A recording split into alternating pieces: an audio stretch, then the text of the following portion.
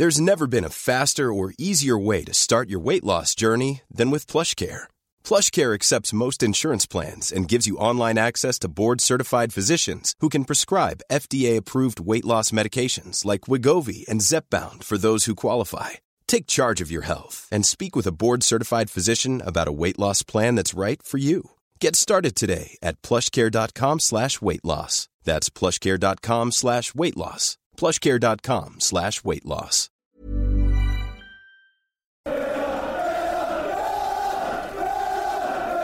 Hello and welcome back to another edition of the Holtcast. Cole Pedham here as always, and it's good to be back. It's basically been, I think, just over a month now since we've done a podcast. I'm trying to think. The last one would have been when Seb was discussing Yuri Tillemans with Rob Tanner, the athletics correspondent for Leicester City, back around the middle of last month. So it's been a little while. We've taken a little bit of a break, meant to do a few podcasts in between, but you know what? Just like all the Villa players, we decided to take it a little easy, recover, and just rest up for potential European success this season. But aside from me probably just jinxing having a good season now, let's go over to the guys now. We do have Mr. Simon O'Regan first. So Simon, how you been?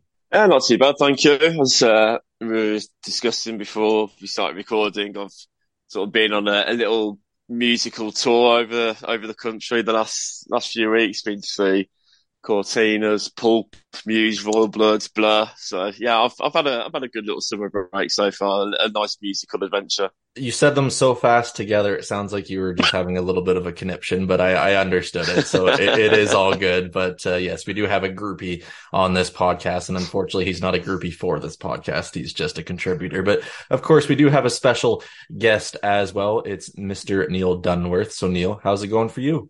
Hello there, guys. It's going really, really well. Really exciting time at Aston Villa at the moment. Everybody seems to be back in the building. Well, the majority of people seem to be back in the building, and I'm loving seeing the training videos that are being released and the training footage or whatever that's being released. So, good to see Monchi and Unai Emery there standing beside Pau Torres as well. So no rest for the recruitment department either today, based on the news.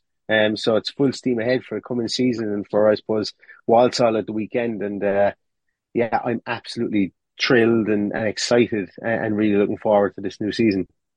Absolutely. It feels like so much has happened since we've last done a podcast, but at the same time, it feels like there hasn't been a crazy amount. It's been a weird start to the summer in some ways, a little bit more relaxing than I thought it'd be, but just like Villa, I'm sure it will become even crazier the closer that the Premier League season comes ticking around. But regardless of that, this episode, we're just going to make it a bit of a kind of a catch-up one, or I guess in a sense, a kind of a guide to Villa's preseason. I'm not sure how I'm going to title this one, but we're just going to kind of quickly run over the preseason, talk about the likes of Pau Torres signing this week. Of course, you heard this bright and early on the Friday. So, of course, Villa play on the Saturday at the Bescot for their first preseason game. We'll go over all that. We'll maybe look at a few transfer rumors that have come out in the last couple days.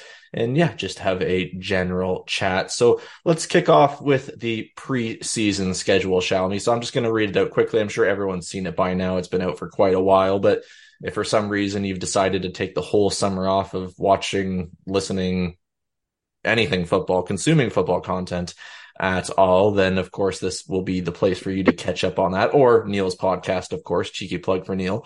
Of course, Villa play at the Bescot on July 15th, this coming Friday. Tomorrow, of course, when you're hearing this on the Friday, against Walsall. They'll then do an EPL Summer Series tour in the States, which I love Villa being a part of that.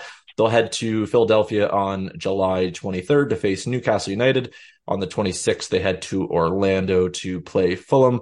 And then, of course, they wrap that up in Washington, D.C. against Brentford. Following that, of course, on August 3rd, they then play Lazio at the Bescot still, I think that's scheduled for. And then they travel to Spain to play Valencia on August 5th. That's the schedule I'm seeing here. If there's been any more, then I'm sure the guys will let me know and correct me. But regardless of that, that's the list that I've been finding with consistency. So we're sticking to it. But Simon, I'll come to you first. I know you're going to the Bescon on Saturday, so I do have to ask, how excited are you to be back? If that made any sense of English, you can tell I haven't done a podcast in a month. Yeah, looking forward to it. I mean, in sort of previous seasons gone by, I tended to be delighted when the season ended, to be honest. Like normally I'd had enough and I was looking forward to the break. But, this time around, or back in the last season, it's the first time for ages that I'd sort of wanted the season to carry on, and is probably the most excited I think I can remember being as a Villa fan going into a new season. So yeah, just like it's always good when the football comes back, and I think Villa, we always player friendly at Walsall. This will be the third season in a row that I'll have gone to that game.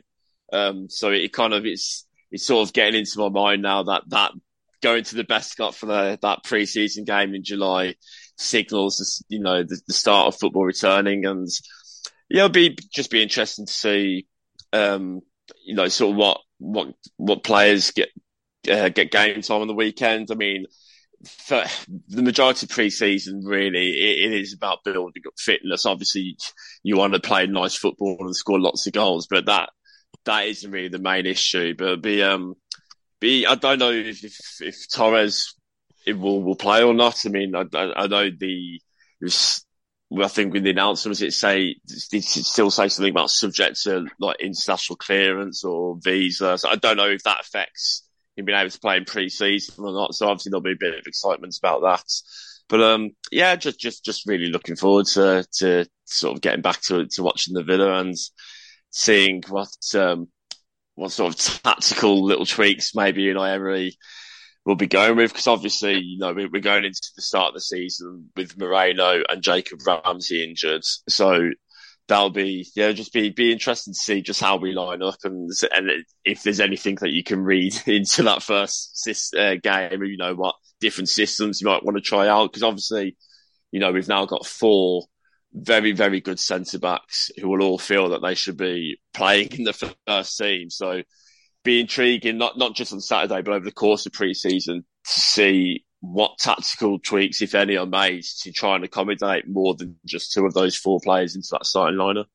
100%. I love the fact that we're playing at the Bescot again, but part of me, I know it's not Villa Park, but I would just love if they brought Torres at halftime with the scarf, just had him wave around, even though it's not our stadium. How amazing would that be? Amp up the atmosphere a little bit as well. But Neil, I'll come to you. I mean, of course, most people outside of England will be probably watching this via stream, or of course listening on the radio, or whatever way they can consume the game, of course. So from your perspective, I mean, what are you expecting from preseason when you look at the schedule? Of course, some games in the UK, of course, some games in the States, going to Spain. What do you kind of make of it all, and where do you sit with it? I think the mix of games that they have here is fantastic for the postseason, or for the preseason. Should I say? I've never gone. Well, that's actually a lie. I have. Aston Villa have been to Ireland a couple of times. So I've gone to preseason games there, and they played Bohemians. They played St Patrick's Athletic. They played a tournament in Dalymore Park here in Ireland. And I saw Peter Whittingham score an absolute banger of a goal, a volley with his left foot. So somebody was taken from us too young. But I think they've got the mix of games completely right this season. I think the American tour is really good. I would love to be going, and there was a time not so long ago when I thought I would be going, but I'm not. No, I'm no longer going to Philadelphia for 4 days, and I'm not one bit resentful over it, not at all. But I would have loved to have gone out there for it. And I think, look, it's great. We're on the cusp of a wave here at the moment. Going to the United States, having European football behind us, having a strong Spanish contingent, obviously going down to Orlando, as well, where there is a strong Spanish speaking contingent in Florida as a whole. I think will be very good. I think there'll be a lot of good work done there from a PR point of view from the club. And then obviously you come back and play Lazio, you play Valencia, and then we're going to get ready then to win the league. So I'm colour me excited, Cole. Absolutely colour me excited. I mean, you have to be at the end of the day. And I mean, when I sit back and I look at it as well, I mean, it's a brand thing. You look at Australia last summer, of course, and then you look at the States again after, I think last time what Villa were in the States, of course, when they were in Minnesota. I mean, it's also kind of advantageous as well to play the likes of Newcastle and Brentford as well. Within there, of course, there's 3 Premier League games in there, but just for examples, the likes of Valencia, it gives you a real variety, and it kind of shows that. I mean, it doesn't feel like too long ago we were playing Walsall, and then it would be insert random non-league team, and then third division side from Spain or something like that to ramp up and then head right into a Premier League campaign. I think we can all remember those days. And I even felt from maybe my standpoint that Villa weren't fully ready, but you have that feeling under Unai Emery with the way Tielemans is coming early. Torres is now confirmed, of course, and we'll get into that a little bit later, but it seems like everything's coming together well, and there's a real sense of organization, purpose. And you know what? If the Villa brand can gain a few more fans during this tour, then the more the merrier, the more it can support the club, and yeah, the more success hopefully we have in the long term. But Simon, I'll come back to you because I want to get your opinion on the entirety of preseason. I mean, looking at the variety of games, of course, we already mentioned your thoughts with Walsall. I mean, it's definitely a good way to prepare the season considering the level of competitors that we are playing post Walsall. No disrespect to them. Yeah, I mean, yeah, as you guys sort of touched on there, the 3 Premier League teams over in America will be just like a good little test. As I sort of said earlier, the results aren't really that important to me. To some people they are, and I get why. I get the arguments around some of that. Obviously, you don't want to go into the season if you've lost every game in pre-season. But for me, it's kind of more about just establishing patterns of play, which since Emery's come in, you know, we've all seen that there's a clear set philosophy there. And I think we were all, I mean, okay, maybe can't speak for everyone. Personally, I was shocked at how quickly we seem to have adapted to his style of play.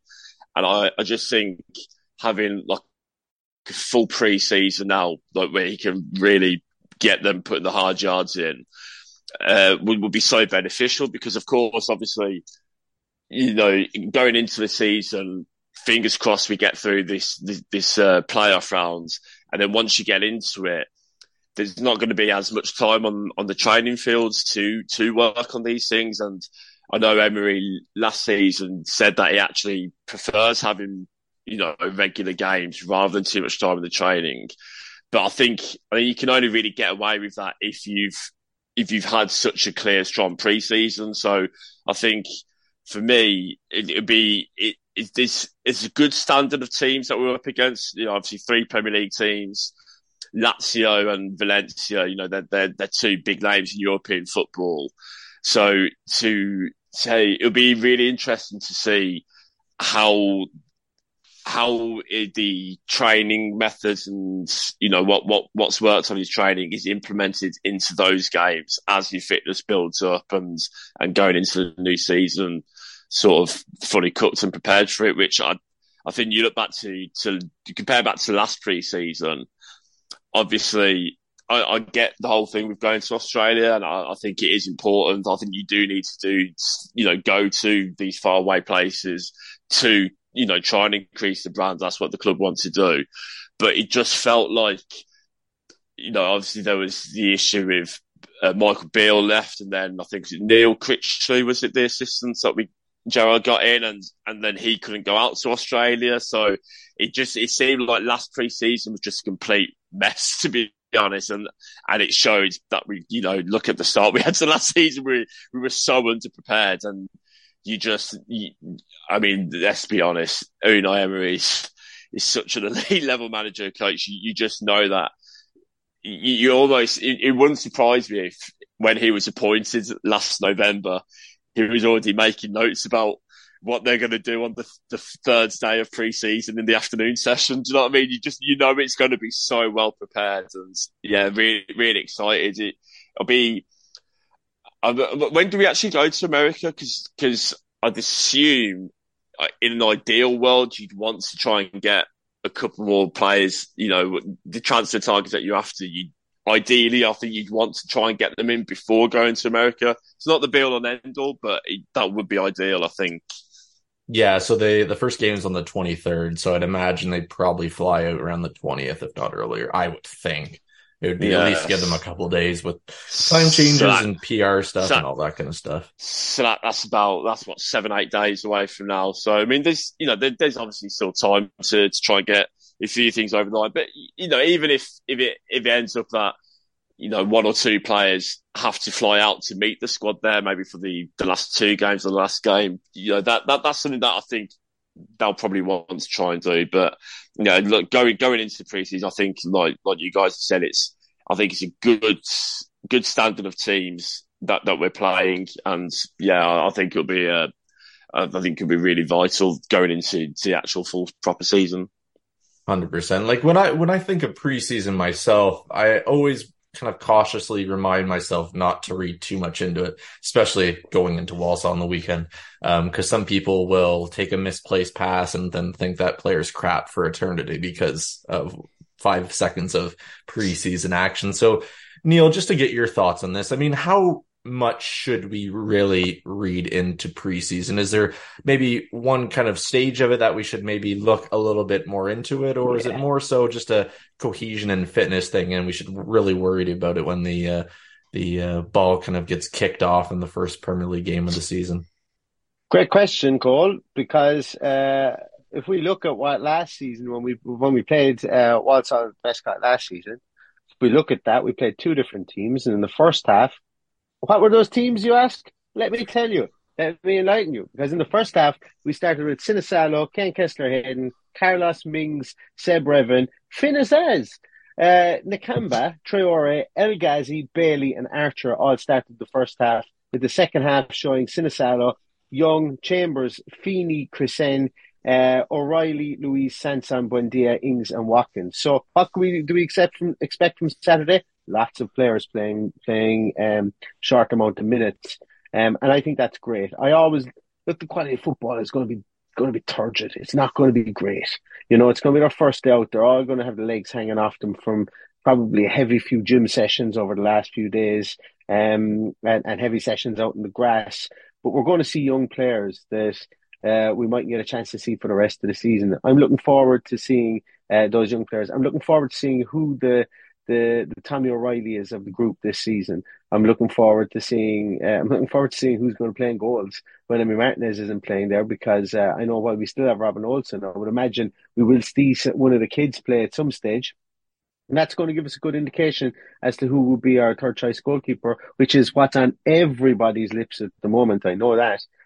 Who's going to play a period at left back? Who's going to play a period at right back? We've only got one fit left back. We've only got one fit right back at the moment. Looking forward to seeing Diego Carlos back out in the field. Looking forward to seeing Leon Bailey. Looking forward to seeing Yuri Tielemans in a Villa shirt. So there's lots of different subplots and headlines that people will take out of this game. But what we won't take out of this will be whether the football is good or the football is bad, because Villa should go out and they should beat Walsall.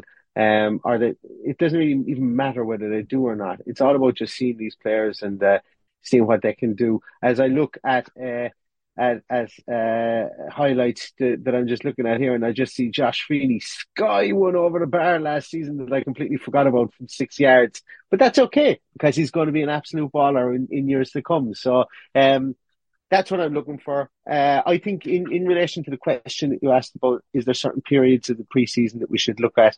I think that the third game in the States will be. I think that we'll see something more coherent from as to what Unai Emery wants to do. I think we'll see that there, and then I think the Valencia and Lazio games will be hammer and tongs, getting ready for the season, because we need to hit the ground running for the playoff game, which we will have also in that period of time for the Europa Conference League. There's no point qualifying for it if you go in, you get knocked out in the playoff leg. So Unai Emery will be mindful of that as well. So I think Game 3 in the United States is going to be where we try and see things kind of rev up a small bit, and then I think we'll begin to see it steadily progress from there on in for each game that we have. Yeah, I agree, Neil. I think in myself, at least, I always kind of felt like heading into the tail end of the US tour is when you really want to start ramping things up. And the thing with that as well, too, I mean, kind of comparing it back to last season, and somehow I can't believe it was last season with just everything that was going on. It kind of felt like during the Australia tour, for me at least, like things never really got going. And then, well, we won every game. It felt like 1-0 or whatever it was. It was minimal. And then the whole theme of only scoring one goal actually kind of started kind of kicking into the actual Premier League season. So there was something to be read into in terms of goal concerns and things under Steven Gerrard. But of course, this is a new season, so we never have to talk about Steven Gerrard at Villa, hopefully ever again. Insert little gif of him doing training in Saudi Arabia here if you'd like, or go on the 7500 to hold Twitter account to see that video as well. It gives you Tony Adams at Granada vibes. That's all I can say. So if you want to chuckle, or if you want to face palm, or just thank your lucky stars that we have Unai Emery, that is the way to do it. But let's move away from preseason right now. Maybe we'll come back to it at the very end. Maybe we won't. But regardless of that, Simon, let's talk about Pau Torres, of course. He just signed this week for a reported £31.5 million, I believe I'm reading correctly on this screen. Of course, coming from Villarreal, knows everything ever so much about Unai Emery with their time there, getting to the Champions League semi-final. And you know what? He's a Champions League caliber center back, and he's coming to Villa. So what do you make of the signing in particular? So I'll be totally honest. A couple of months ago, I'll be honest, I didn't really know an awful lot about his name that I'd heard quite a bit, but I've got to be honest, I don't watch much of the League of Football, so I hadn't really seen an awful lot of him. But obviously, since it became apparent that he was going to be joining us, I've done, like everyone, sort of done quite a bit of reading up on him, and heard a few different podcasts with different journalists on, and on paper, it just looks an unbelievable signing, really. I mean, from everything you sort of read and hear, when you're talking about an elite level Champions League quality footballer that's coming to Aston Villa, the age of 26, so he's coming into his prime years. For the majority of footballers, it's just it feels like a real sort of statement signing, and like a statement of intent. And I think if it wasn't for the fact that Unai Emery was our manager, I don't think that we'd probably be getting him. One of the another podcast that I do, one of the girls on that is a Spanish girl, lives over in Spain, she's a Barcelona fan. And I messaged her, just asking, is this something that we should all be getting excited by? And her reply was, holy shit, that's an absolute bargain price. He's an exceptional talent. Unai loves him, and rightly so. He's fucking brilliant. So, that's a pretty ringing endorsement if you ever needed one. So yeah, it's just something that I think, we should all be really excited about. And I think the reaction from sort of other fans of other clubs and sort of journalists online to it being officially announced was very much like, Jesus, Villa have got themselves a really good player there. It'd just be, I'm fascinated to see how the lineup's going to be. Because as I mentioned a few minutes ago, we've got 4 very, very good centre backs that will all want to be playing. So I'm really, really interested to see sort of how it will work in terms of who will play and what positions they'll necessarily play going into it. But as a signing itself, he turned down, I think Tottenham, maybe was it last summer or something, when they were in the Champions League. So the fact that he's come to us, it's not a decision that I think he would have taken lightly. There's been interest from a lot of top clubs from him. And the fact that he's decided to come and play for Aston Villa, as I say, I think, it's because Unai Emery's in charge. But the fact he's taken that decision to leave Villarreal, which I don't know if you've seen the the video that was put up on Twitter yesterday of his sort of goodbye message, it was clearly a hard decision for him. You know, he's a local boy from Villarreal. He's his boyhood club, been there since he was 6.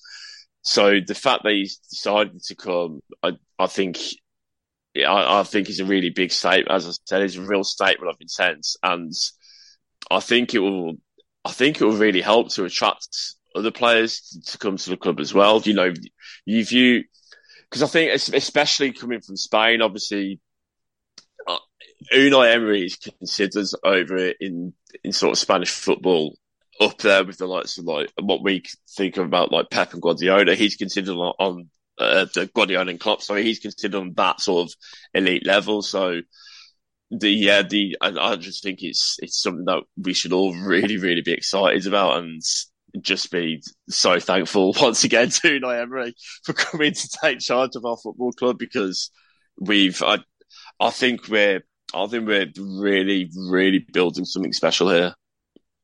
100%. And of course, if you want to go read some articles about Torres, of course, on the 7500 Holt website, go check those out. I know we had one of our new writers put up a piece a couple days ago. I did a little bit of a kind of a Q&A with a Villarreal fan about a week ago. That went up, I believe, this morning. So, of course, at any point, you guys can go read it. It gives a really good insight, in my opinion, into what to expect. Interestingly enough, Villarreal fans, for the majority of the ones I have spoken to, they kind of felt like maybe it was not necessarily a step down, but I think they just think so much of Torres that they expected him to move on to a Champions League caliber team and really essentially kind of push on from there. But of course, Simon, you did bring up the Unai Emery link, and that's probably the most important thing with this. And that's also something that'll let him really kind of kick things off and get things kind of going right away. Of course, you look at most signings that come over from a different league, they take some time to embed in, and no doubt that he's going to need that. But also having a manager that knows him inside and out, that he was already close with, has that experience with, I think it's only beneficial, and maybe some of that kind of embedding time actually gets minimized in regards to that. Yes, and so obviously the pre-existing relationship with Torres and Emery will help with the transition to adapt into the Premier League. But not only that, there's the majority of, or pretty much all of Emery's coaching staff are all Spanish as well, and you've got a contingent of South American players, with, Brendan and Martinez, for example, being natural Spanish speakers. So, and sort of sharing a lot of cultural similarities with the Spanish in South America. So all that together, as well as the pre-existing relationship with Emery, should sort of help his adaptation periods go a lot more smoothly. Yeah, absolutely. I think from like I said before, for me, it's one thing to come in and really quickly adapt. It's another to come into a different country and kind of do that as well, even if like comparing it to someone moving in within a single country. So time will tell. And I think we all have to remind ourselves that he will need some time, even though he has that relationship established. Or maybe he starts off like Felipe Coutinho did, but then hopefully just continues to get better and better and doesn't get injured. And then we don't know what the hell's going on with them. So hopefully that doesn't happen ever again, or in the very near future. Because if I say ever again, I'd probably just jinx myself. So I will not mean that, and I will retract that statement. But Neil, for you, I mean, you scout every single player in the world on your YouTube channel and your podcast. Every time I come onto Twitter, there's a new player I have not even heard of half the time, and you've somehow done a little bit of a scout report on him. So when it comes to Pau Torres and him coming to Villa, I mean, what are your expectations, and how do you think he's going to fit in? I mean, Simon kind of listed off the depth of center backs, and when I think of my time supporting Villa, that's probably the best foursome I've really ever even heard of. How do you think they'll all kind of mesh together? Hey, I'm Ryan Reynolds. At Mint Mobile, we like to do the opposite of what Big Wireless does. They charge you a lot, we charge you a little. So naturally, when they announced they'd be raising their prices due to inflation, we decided to deflate our prices due to not hating you.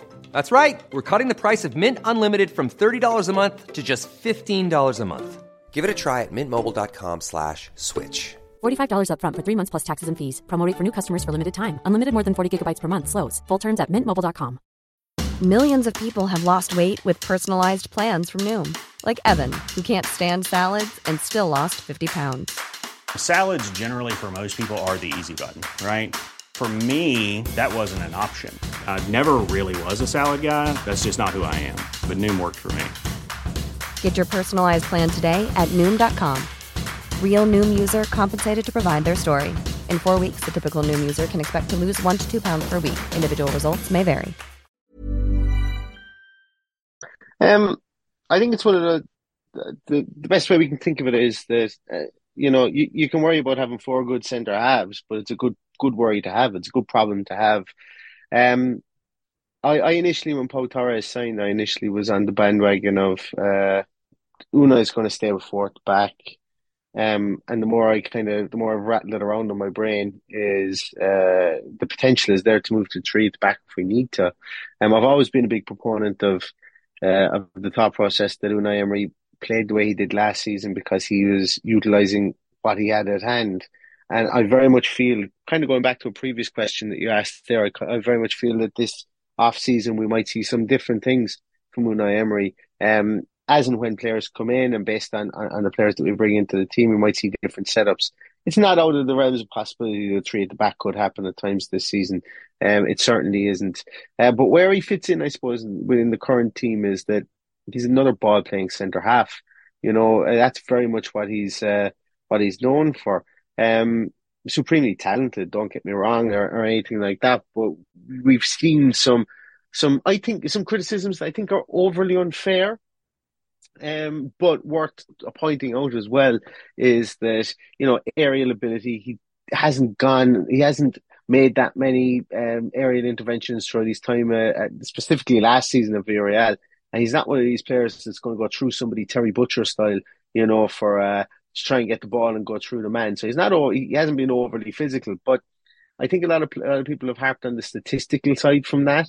But when you look at his games and you look at how he's played in the Champions League, he's played in the Europa League, or he's played in La Liga, you don't really notice it. Like, it's not a thing. It's one of those things that if someone points out and says that person's tie is blue, you can see nothing but the fact that that person's tie is blue. It's one of those situations. That if somebody tells you this guy isn't overly aggressive, you'll be looking at areas to find him to see that he's not overly aggressive. I didn't see it on my first viewing of him. It wasn't something that stood out. The aerial side did, because you either go up to win a header or you don't. Now with Aston Villa, where does that fit in? And I think that it's quite poignant because Ezri Konsa was never really tasked with going up to win a ball in the air. Tyrone Mings is the dominant aerial force that we have within the team.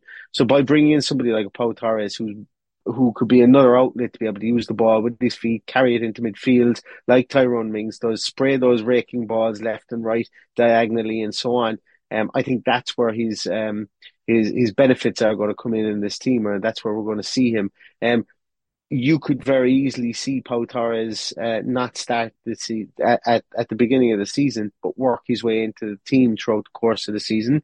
Or you could see him start against Walsall at the weekend, provided he's got international clearance, and never be out of the team for the next 5 years. So it's a beautiful, beautiful issue to have, I suppose, that we've got too many good players back there, because we also have another ball-playing centre half that was brought in specifically for his ability to have a high number of possessions with the ball, and that's Diego Carlos, somebody I said I'm looking forward to seeing at the weekend. And we've got Ezri Konsa, who's been Mr. Dependable, and we've got Tyrone Mings, who has been really reborn under Unai Emery. So Pau Torres, for me, he's got a lot of positives. His covering speed is fantastic. He's a player who likes to get into the right positions, and I think that Unai Emery will probably have some sort of a plan up his sleeve at some stage during the course of the season. I think to get three defenders and three of those centre halves in the field, whether it's playing one of them at a left or right back. But there is a big long story, I think, of Pau Torres at Aston Villa, and I'm delighted that he's here. Absolutely. Like, every single player in the world has some kind of weakness. For me, it's how you insulate them. So whether you put him in a combination with Mings, of course, then you have two left-sided or left-footed center backs, and maybe that creates an issue. Whether it's with Konza or sorry whoever. I just jump in on that there. I think that's another. Oh, I don't know. And I'm fully okay with getting shot at with regards to this because there is no way of proving it right or wrong. I think the whole right-footed, left-footed centre half thing is, I think it's a bit of a misnomer, and it's a misnomer based on maybe the last 20 years. People didn't really notice it before. It was kind of a given that it would have happened prior to that, but I think you see it an awful lot more by two right-footed centre halves. There's never really a conversation of two right-footed centre halves playing in a partnership together. Oh, exactly. But there always seems to be a conversation of two left-footed centre halves playing, and it's just I don't know, is it as big a deal as people make it out to be, but it's certainly it can be beneficial in its own right as well because left-footed players are more like the obviously a professional player is going to know what foot a player kicks with when they're trying to close them down. But the brain works in mysterious ways when you're doing things in a split second. So if you're not expecting both centre halves to be left-footed, if you're working off instinct, then you might go to try and block on the right foot or whatever, and that's what draws frees as well. So I suppose I just wanted to bring that in there. I'm not as big a kind of a detractor on the fact that we may have two similar-footed players in our as our two centre halves. To me, it doesn't make as much of a difference, but I can completely understand why some people would prefer to have a right and a left footer in there for sure. Oh, absolutely. For me, I don't really think it matters. The way I look at it is they're professional footballers. It's not like they only run with one leg. They have more than enough ability in either way. And I think when you kind of look at it from that perspective, I mean, you know what? It's if they have the ability to kick the ball throughout the field with both legs, then they're more than able to have that enough composure and kind of control with them to do the job there. But kind of even getting on more to that, I mean, the variety of options, it's just really awesome to see. And whatever that means for the likes of Courtney Haas and Callum Chambers, kind of even further going down the depth chart, is yet to be seen. But it's nice to see Villa have real options here, whether it's a back two, a back three. There's real variety, and I think it provides a lot of cover, even with Konza. If he has to go out to play right back for whatever crisis reason or for any other kind of issue, there's always that option too. So there's real tactical flexibility here as well. But Neil, I'll come right back to you, of course, because there has been a little bit of more transfer news, I should say, with Villa today, of course. There's been a few different people, including Fabrizio Romano, who I know you've done a podcast with in the past, and that being Moussa Diaby, of course, from Bayer Leverkusen. So it looks like we're trying to get the band back together in terms of him and Leon Bailey. I saw a highlights video, and it looks like we're just going to actually run the league and win everything based on that highlights video if these two are together. I'm only saying that, of course, with a little bit of tongue-in-cheek there, but it looks like it's been a reported 35 million euro plus add-ons bid. I've seen 37.5 as well, so who knows the exact fee. Apparently Bayer Leverkusen are looking for something closer to 50. We'll have to wait and see how solid this is kind of in the coming days, but I know you did a video on him, so this is why I wanted to come to you. What do you make of him, and kind of in regards to Villa and how he would fit in? Where do you think he kind of slots in the grander scheme of things? So as a player, he is incredibly consistent. He's an incredibly consistent player and has been since his time at PSG. Worked under Unai Emery at PSG as well. As far as I'm aware, I'm after saying that now and I'm after doubting myself as to whether that happened. But I'm 99.999% sure that he was at PSG when Emery was there.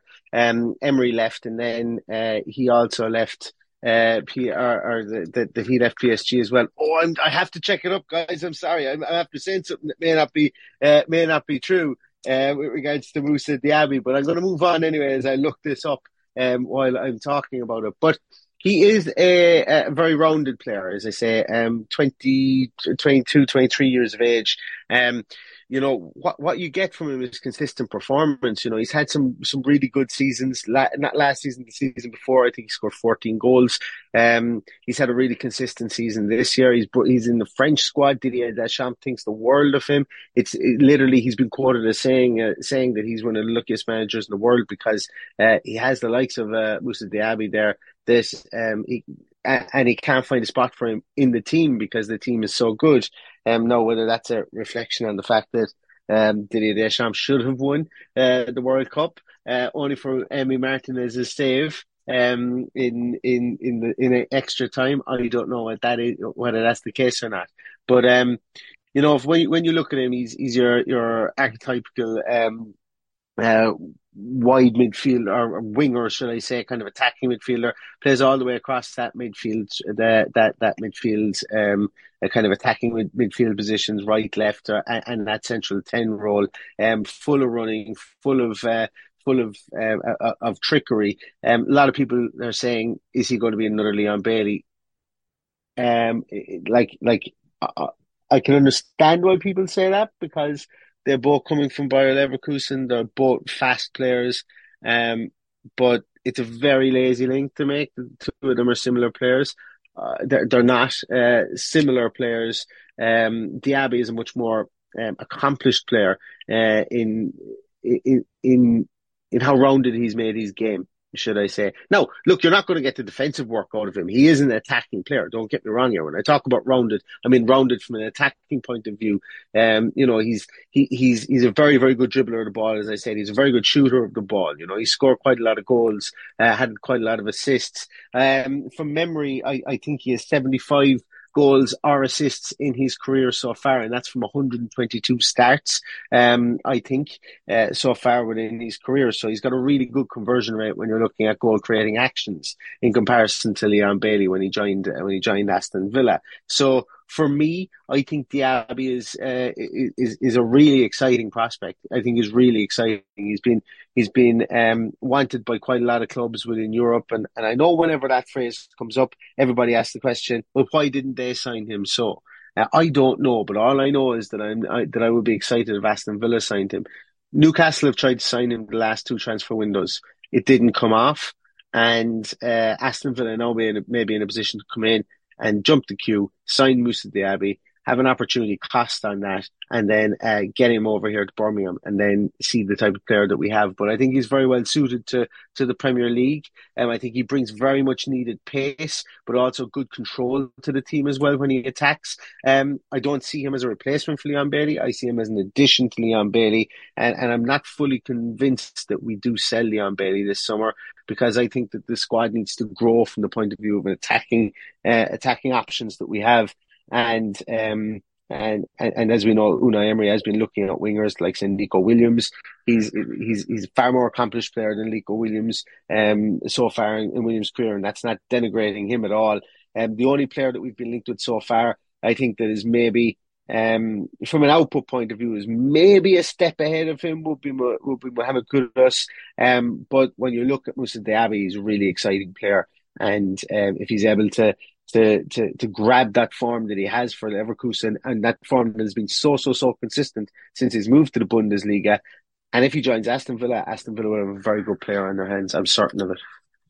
Well, just from you giving me all that information, Neil, I say we splash the cash and just go for it. But in all seriousness, like I don't think this is a replacement for Leon Bailey as well. I think, like you said, and I do agree, we do have to add to the squad. We need squad numbers and we need quality squad numbers. And I don't know. I feel like having the potential to go deep in a European competition might actually suit Leon Bailey in certain kind of standards of these games as well. Not to say that he's not Premier League standard, but of course playing in Europe is a little bit different. He has experience across that as well, playing in the Bundesliga already. So depending who we draw and things like that, I think he could be a really good fit. And of course, these two have had a partnership in the past. So there's that to consider too. And yes, who knows, maybe it produces magic.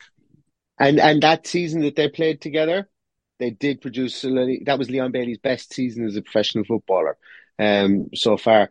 Just going back on the Unai Emery link as well, yes, he did play at Paris Saint-Germain. Unai Emery elevated him into the senior squad from Paris Saint-Germain B. Didn't give him his his league debut, I think that came came the year afterwards. But I was right. I knew Unai Emery has managed him or has seen him in action before. Piece of information that I shared there as well. So yeah, I'm glad I checked it now. Don't worry, Neil. I believed you regardless of that. Your fact checking is as fine as it gets. But Simon, you've been sitting there all quiet and looking like you want to have your say on something. So let's discuss Brennan Johnson here for a moment. Of course, he's been linked, the 22-year-old Welsh international from Forest. Of course, they have some financial fair play issues that they might have to deal with after signing about 80 players last season. So it does make sense. I've seen potential links of 40 million. I've seen it a little bit lower. I've seen a little bit higher. I mean, what do you make of him potentially coming in, him as a player, if you've really seen much of him? I'll let you take it away here and just run crazy with it. So go ahead. Yes, I quite like him. I think both him and Morgan Gibbs-White were probably the two main reasons that Forest stayed up last season. I think 40 million is maybe, you could argue, a bit overpriced, but you've got to remember I was going to say the English tax there, but he's Welsh, of course, but you do have that sort of British tax that is attached to players, and he's still quite young as well. So he's someone that, with any signing that we make, if Unai Emery wants him, then I'm 100% behind that he's the right person to come in. But no, he's someone that when it was, I think a few weeks ago, when it was sort of first mooted on Twitter as sort of like a rumour that we'd be interested in him, there were some people sort of instantly turning their nose up at him, saying, we need to be getting better players than that. But I think he's a really good player. I think he's got a lot about him. He's that player as well that we've been talking about, that we're looking for a winger and also like a sort of winger forward hybrid player. And that's what he is really. You can put him through the middle, but he's very effective from that sort of wide right position as well. So yeah, that's a signing that you like to try, maybe knock the price down a little bit, but at the end of the day, we've got money to spend. If we need to play slightly over the odds, and Emery sees the potential for him to improve even further. He's only had one season in the Premier League in, let's be honest, a pretty poor football team, and he did pretty well there, I think. So, if you imagine he's playing with better players in a team that's going to have more of the ball and going to create more chances. Yeah, I think he could be a really good signing, and I think I agree with what Neil was saying in terms of Leon Bailey, that I don't see us selling him the sum, and I don't, even if we were to sign Diaby and Johnson, I still don't think that would be that would necessarily guarantee that. I mean, Bailey's moving on. I think it'll mean Traore is going to be moved on, because I don't think there's room for that many in there. But yeah, I think if Johnson comes, if there's truth to that, which there does seem like that there is something there from John Persons or a few others have tweeted out, that there seems to be that we are keen on him, and by all accounts he's quite keen on the move to Villa as well. I think he's potentially another really exciting player, and this just because he may not have scored a shit ton of goals for Forest last season. You've got to look at the context of the team that he was playing in and the performances he put in for the limited time that he actually had the ball in attacking positions. If you get what I'm saying, if you're playing in a struggling team, it is difficult to shine, and I think he shines as bright as you could possibly expect him to have done in that team. So yeah, I think it's one to be pretty excited about, actually, because he's only 22. There's got so much improving. You look at the improvements that Ollie Watkins made in such a short space of time under Emery, just imagine what he can do with other people as well. So yeah, that's one that I'd be well on board with. Yeah, and I think the thing I like about it most than any really signing we're making, these are clearly approved by Unai Emery. So he knows how they're going to fit in. It's no longer, for the most part, you would assume, no longer just buying talent and hoping, they'll be sold on for an extremely crazy value. And of course, that's part of the game as well. That will have to happen within Villa's development because you do need to bring money into it. It is important, but no, I think a lot of people, I think, in my opinion, look at the fee and then just automatically think, well, it's not worth it. But I mean, look at how everything's going right now. You can't really base it on anything. Yeah, and just on that, as I mentioned, Ollie Watkins, I think we spent £33 million on him, and people looked at that at the time and thought, well, that's a lot, and that's turned out all right, hasn't it? So I mean, maybe. I think it was just the initial 40 million and thought, oh God, that is quite a bit. But you look at what transfer fees are nowadays, maybe it's not so crazy. I don't know. Well, absolutely. And I think the thing I look at too, and I mean, people can prove me wrong, but once I see Pau Torres play a defense splitting through ball to Ollie Watkins and he scores, I mean, that the price tag goes out the window and it no longer matters. But Neil, I'm going to throw you a little bit of a curveball. Maybe it's not that much of a curveball, actually, as I just watched my dog take my sock out of my laundry bin. So I'll be chasing him in just a moment, but I'll pass it over to you in the meantime. I do subscribe to your podcast, so I do support you. I do want to put that out there as proof. So I just saw this pop up literally as Simon was talking as a notification. Tell me about, I'm going to pronounce this, of course. It's a AC Milan winger forward, Charles de Ketelaere. I got a Dutch person on work today to pronounce it. And I think I can remember how they pronounce it, but I think it's the Ketelaere. I'm not 100% sure how to pronounce it myself. But yes, CDK, which we would call him. Because we had a Stevie G, so might as well have a Stevie K. No, CDK. So just go with the initials on it. That's what we're going to call it. Oh, I thought you said Stevie K. That's my bad. So that's what we go with. Yeah, look, it was a spurious link this morning. When I say spurious, it was actually from a pretty reliable outlet. It was from Gazzetta in Italy, but he was linked with Aston Villa, and it seems the Villa bid, I think, was 25 million. I suppose the big piece that I have on him, or the big thought process I have on him, is if we were signing this guy 10 months ago, every Villa fan, all football fans in Europe would have been like, this would have knocked their socks off. Would have gone, wow, Villa are signing one of the most highly sought after, highly talented Belgian young footballers who's just coming off a season scoring 14 goals and 6 assists after playing in the Champions League as a 20-year-old attacking midfielder / striker / winger, wherever you want him to play in that kind of area. A lot of people will be talking about this and going, wow, what a fantastic signing. He signed for AC Milan. And Milan didn't really have a spot for him. They found it difficult to get going last season and parts of the season. They still finished 4th, but they were coming off a season where they won the league, and they bought him for 30 million.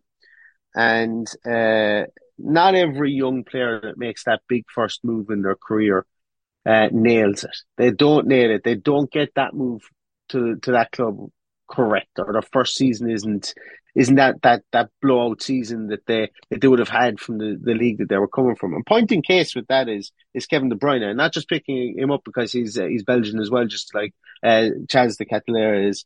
But Kevin De Bruyne moved to Chelsea for big money, played 2 games, had 1 assist, and was shipped off to move from Werder Bremen to Chelsea. He was shipped off to Wolfsburg, rebuilt his career, and came back and destroyed the Premier League as one of probably the best midfielders the Premier League has ever seen. So not saying that this guy could be like him, but a lot has been made, I think, in the link that today that he had a crap season at AC Milan, not going to work it for Villa. And I don't know whether he can step up to the Premier League or whether the league is better suited to him, or whether Villa have his position for him. But he's a player of great repute. He was up there with one of Europe's golden boys, and probably 10 months, 12 months ago, he was Belgium's best hidden talent. And I suppose Luis Openda, who's just signed for Leipzig, would would have an argument in that say right now. But he's just been a guy who's had 12 months as a 21-year-old, 22-year-old. It didn't quite go his way. But there's an argument to be made that going to Italy could be the making of him as well, because since he's gone to Italy and you look at these statistics, and even when you watch, for context, I watch a lot of football, and for context, I've always followed AC Milan. I was a bandwagoner. I did jump on them when they were the great AC Milan team with Maldini, Baresi, Costacurta, Van Basten was there, Ruud Gullit. I was like 6 or 7 when I got into football. I got into football hard at 7 years of age, and I've always kind of had a soft spot for AC Milan since. But you know, it's a difficult. It was a difficult move for him. They didn't have a spot for him, as I say, and there was parts of last season where they couldn't buy a win. You know, they ended up finishing 4th in the league, and they had some Champions League games as well. But he's a player, as I said, that has his whole life ahead of him with regards to football. God, you know, there was a lot of question marks about this guy, but he has obvious talent, and he does show it. And I would implore anybody to go back and watch some, even watch YouTube highlights. Like, there's a lot made of like a snobbish take on, what did you do? Watch some YouTube highlights of a player. Well, yeah, if he's an attacking player, do watch YouTube highlights, because you're going to see him score goals, and you're going to see him repeat things. So you're going to see players repeat things that they do on the field. So yeah, you should definitely watch it, or you should go in, or you could alternatively go in and spend 700 quid on a Y Scout subscription for the season as well, which I have a Y Scout subscription, and I watch a lot of stuff there as well on him. But you know, go and look him up for yourselves, is what I would say to everybody, and look and see what he does, and how he performs, and what he's able to replicate. You know, that's what I do when I'm looking at players as well. And this guy has it. So I would say go back and watch some of his games that he played for Club Brugge, and specifically some of the games that he played for Belgium as well. I would urge you to go watch a goal he scored against Italy. Well, I think we're going to wrap things up there. We've definitely been going for more than long enough. So big thank you to Neil, of course, for joining us first and foremost. So Neil, if anyone wants to go out there and find you, if they haven't already, which I'd be shocked if they haven't, where can they find you? You can find me on Twitter if anyone still uses Twitter, you can find me on Twitter at For the Love of Paul McGrath. Oh no, it's not. It's at Love McGrath Pod. But I'm the only podcast called For the Love of Paul McGrath that I know of. So if you search for that, you'll find us. And likewise, doing an awful lot of our stuff on YouTube. If that's your thing, you'll find us For the Love of Paul McGrath on YouTube as well. And we do also put all our podcasts up on audio. If you're somebody who likes to run and listen to Rage podcasts on Aston Villa at times, we'll get you pumped up for that run too. You can find us on any of the podcast providers there, For the Love of Paul McGrath. Brilliant. And of course, you can find Simon on Twitter at Sire Regan, like Neil said, if anyone still uses it, or if you use Threads. I don't know if he has a thread. I haven't made the dip yet, but regardless of that, we can't get it. We can't get it here in Ireland. It's not available in the not available in the EU yet. Not available in the EU yet. You know, let's not get political. We'll move on from that, because I was just about to say something that would probably put me under. But regardless of that, of course, you can find me on Twitter at Talk Aston Villa. This really is the most butchered outro I've probably ever done. But anyways, of course, tweet the team at 7500 to Holt. You can go to the website www.7500toholt.com. And yeah, we'll leave it at that. We should be back hopefully in the next week or so. But if not, of course, keep tabs on the website. There are articles now going up, at least a few a week. Of course, myself and of course our very own Tom Nightingale are running that head on now. So we do have more content coming out, new writers. And of course, I should have said this at the start, but if you are interested in joining the team writing for the website, do of course tweet us, DM us, get involved, reach out to me personally or Tom, and we'll have a chat. But anyways, we'll leave things there, and don't forget, up the Villa.